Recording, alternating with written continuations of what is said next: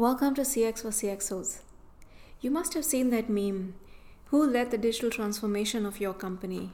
CEO, CTO, COVID-19. Well, there's an important C that's missing, and that's what I'm here to talk to you about today. Hello, I'm your host Namrata Balwani. I'm a digital and customer experience consultant. I love being at the intersection of business, marketing, data, and technology.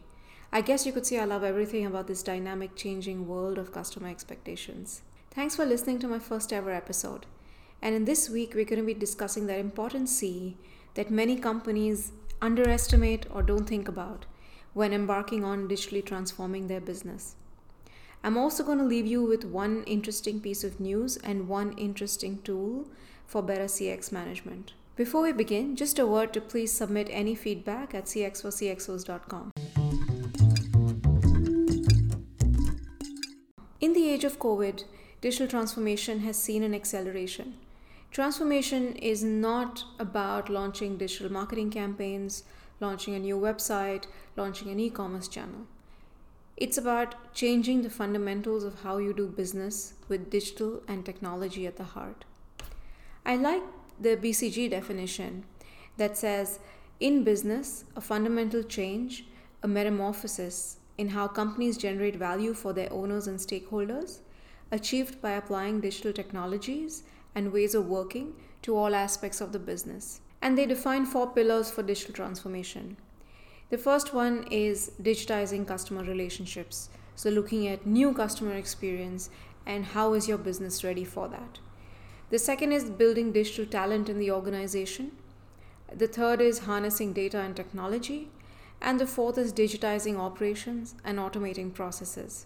What I want to talk about today is the one factor that for me is the make or break for the success of any such exercise. And that C is not COVID-19, it's not the CEO, it's not the CTO. It's culture. Culture is the one factor that's usually underestimated. And the best intentions fall apart when they're met with the wrong culture. So do these sound like familiar scenarios to you? Your organization has people operating in silos. They don't share information with each other either because they don't think they need to or because they hold information as a way of holding power. Now, in this situation, when you try to use technology to bridge data gaps, is this really going to happen? It's not going to happen unless it is a mandate that comes from the top. But does the CEO have to make everything a mandate? If your departments are already in a situation where they don't talk to each other too much, or they collaborate only on certain matters but are rarely proactive in their collaboration, then transformation is not going to happen at the pace that you want. Here's another scenario. When you want to build a single customer view, apart from marketing, a lot of key customer data is going to lie with sales, operations, finance. These departments all use their own tools and they all track various types of information. But a lot of this is critical to stitching up a view of the customer that's a 360 view. Now, you likely need to move to a new system altogether, or you need to build something that pulls information from various systems. And if these teams don't understand why this is important, it's going to sit somewhere in their to-do list, and they will get to it eventually, but it will still not be at the pace you want. So when anyone is entrusted with this whole exercise of digital transformation, it's first important to acknowledge what is your company culture, and then think about how do you want to embed desirable behaviors so that it becomes a success. Transformation and customer experience improvement is not the role of marketing and sales alone. It cuts across HR, finance, operations, risk. All these functions need to develop an understanding of how different kinds of technology are going to be used, how they're going to benefit the customer, how they're going to benefit the organization. When you hire a digital transformation leader and expect that person to work miracles without instilling the need for tech fluency in all departments, you're setting that person up for failure. It's like hiring a coach for weight loss and body transformation, and then expecting that just because you hired that weight loss coach, you're suddenly going to achieve what you wanted to become a fitter person. You can't be successful unless you accept which of your behaviors prevent you from being fit, and then making it your mission to overcome these behaviors and achieve the results that you want. If the transformation leader's KRA is to lead change through digital and technology, but other departmental KRAs remain the same in their own domains, it's not going to see any success. Understanding the different capabilities that technology can bring can actually help teams work together. And this is not a one-time effort, it's an always-on journey. So how do you embed these desirable behaviors? For one, you motivate cross-functional collaboration. For another, you look at constant learning on the path to digital transformation, perhaps by appointing evangelists in your organization, and evangelists not only in marketing but in every division. Setting performance metrics and incentives with these goals, helping to balance innovation and experimentation when you have an inherent risk-averse culture. So let's say you understood what your customer experience should look like. You've now decided to use technology to bridge gaps in data and customer understanding. Your solution needs all stakeholders to participate and set aside time from their daily jobs, and this can't be left to one department or one individual, or maybe one individual with a team of 2 or 3. Because digital transformation design is not fixed. There are many changes that are happening along the way. Sometimes you find that there are existing tech limitations that come up while you're doing an implementation, but perhaps you didn't think they were that big before. You might have to rethink team roles while designing the solution, because certain things that have been done by marketing may now need to be done by customer service, or vice versa. You might have certain integrations required to external tools which are different from the way you had originally envisioned. These are daily decisions. So you can expect changes in design along the way, and you need a buy-in from stakeholders. But this is not going to happen if people are not setting aside their time. So for example, some of the hurdles that companies face post MarTech adoption come down to not thinking through company culture and structure. And typically I find these issues. One, there's a lack of clear role differentiation between marketing and IT. So there's a struggle over who does what. MarTech tools are customer oriented, so marketing has a much clearer idea of how they are to be used, but IT has more experience with integration and with licensing agreements. If these role plays are not defined in advance on what's going to happen once the tool is implemented, you might find the tool being passed around like a football between marketing and IT but not being utilized. The second is lack of people planning before taking on a tool. People have day jobs. You can't just assume that someone is going to take over a tool and be able to use it optimally without having enough time to spend on it. And you need someone who can dedicate themselves to understanding it well enough to use strategically.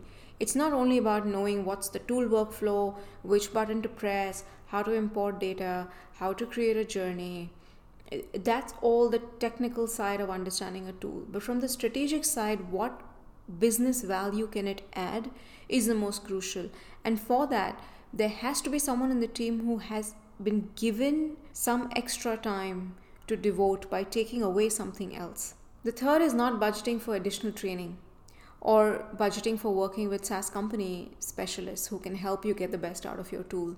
So typically you might budget for training at the time when you've taken over the tool and it's about to launch. But if you go and do an audit 1 month down the line, 3 months down the line, 6 months down the line, you'll be able to understand whether people are really making use of that training. Do they even remember all the features that they can use? Do they need additional training, or do they need the SaaS company to spend time with people so that you can get the best out of that tool? And it's really, really important to budget for that in advance. The fourth is that decisions taken at senior management level typically only trickle down to the team when it's time to take action. So you've seen, as a CMO, you've seen this tool, you've decided it's great for your business. In your own mind, you can definitely see where it fits and why it works. If you just pass this down as, here's a great tool, it's been evaluated, we're going to take it on, now please learn it, there's a big dissonance in how teams are going to accept it. It's much better to involve them in the process of understanding what the tool does, giving their own points of view on whether the tool should be taken or not, and then looking at how are they going to manage this tool going forward before you take that decision. It's a really famous saying, culture eats strategy for breakfast. It is absolutely true. Today you have no choice but to transform, but you need to make sure that your culture keeps up with it. In some news, the internet was abuzz with GPT-3 last week. What is GPT-3? It's the third generation of OpenAI's generative pre-trained transformer, GPT-3. It definitely sounds like it could be in a sci-fi movie. It's a general purpose language algorithm. It uses machine learning to translate text, answer questions, and predictively write text. So it will analyze a sequence of words, text, or data, and then it will elaborate on those examples to produce an entirely original output, which could be an article, which could be an image, which could be lines of code. So you can program the API in natural language. So what that means, for example, is Sharif Shamim tweeted that he built a layout generator where you can just describe any layout you want and GPT-3 will generate the code for you. So for example, a button for every color of the rainbow, a table of the richest countries in the world with the column names and GDP. And it can therefore make a programmer's job so much more productive because GPT-3 could potentially take care of a lot of elementary tasks. It also works on content. And in content, it can create jokes, it can create stories, articles. But honestly, there's a lot of hype because if you see how it writes content, sometimes it sounds amazing and credible, and at other times it seems like a random hodgepodge. So I don't think it's taking any jobs away anytime soon, but it's certainly a great advancement and one to watch out for in times to come. Sam Altman, who co-founded OpenAI, even tweeted, "The GPT-3 hype is way too much. It's impressive, but it still has serious weaknesses and sometimes makes very silly mistakes. AI is going to change the world, but GPT-3 is just a very early glimpse. We have a lot still to figure out. I do wish it worked well enough to create podcast episodes for me." And this one really struck a chord because if you haven't launched your own podcast, I can tell you that it is a lot of work. It's fun, it's exciting, but it's a lot of work. Let's talk about interesting tools. This section on tools is not necessarily about tools I have personally used. It could be tools that I have come across and I have researched, I have checked out their websites, seen what they do, what kind of customers they work with, or I've heard them in some forum and I'm creating awareness about them here.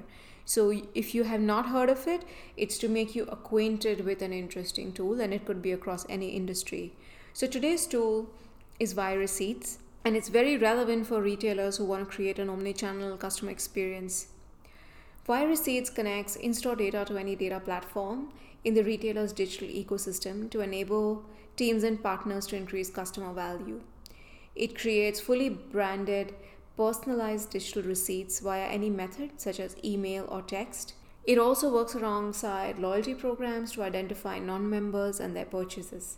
It doesn't need to be integrated into an existing EPOS system, and it can be rolled out centrally. What's interesting about ViReceipts is that they also link to digital ad campaigns, so you can measure revenue impact in your retail stores. They are official partners of Facebook, Google, and other ad platforms. Therefore, when you run a campaign on Facebook or Google, you will be able to measure the in-store impact of these ads. So I certainly think it's worth checking out. I hope you enjoyed this episode and learned a little more about culture and digital transformation. Get in touch with me at cxforcxos.com if you have show ideas, you disagree with anything I said, or just want to say that you listened, because that would really make my day. You can find all the show notes at cxforcxos.com. And if you enjoyed this podcast, I would love for you to review it on Apple or Spotify or wherever you're listening. Thanks for listening, and see you next time.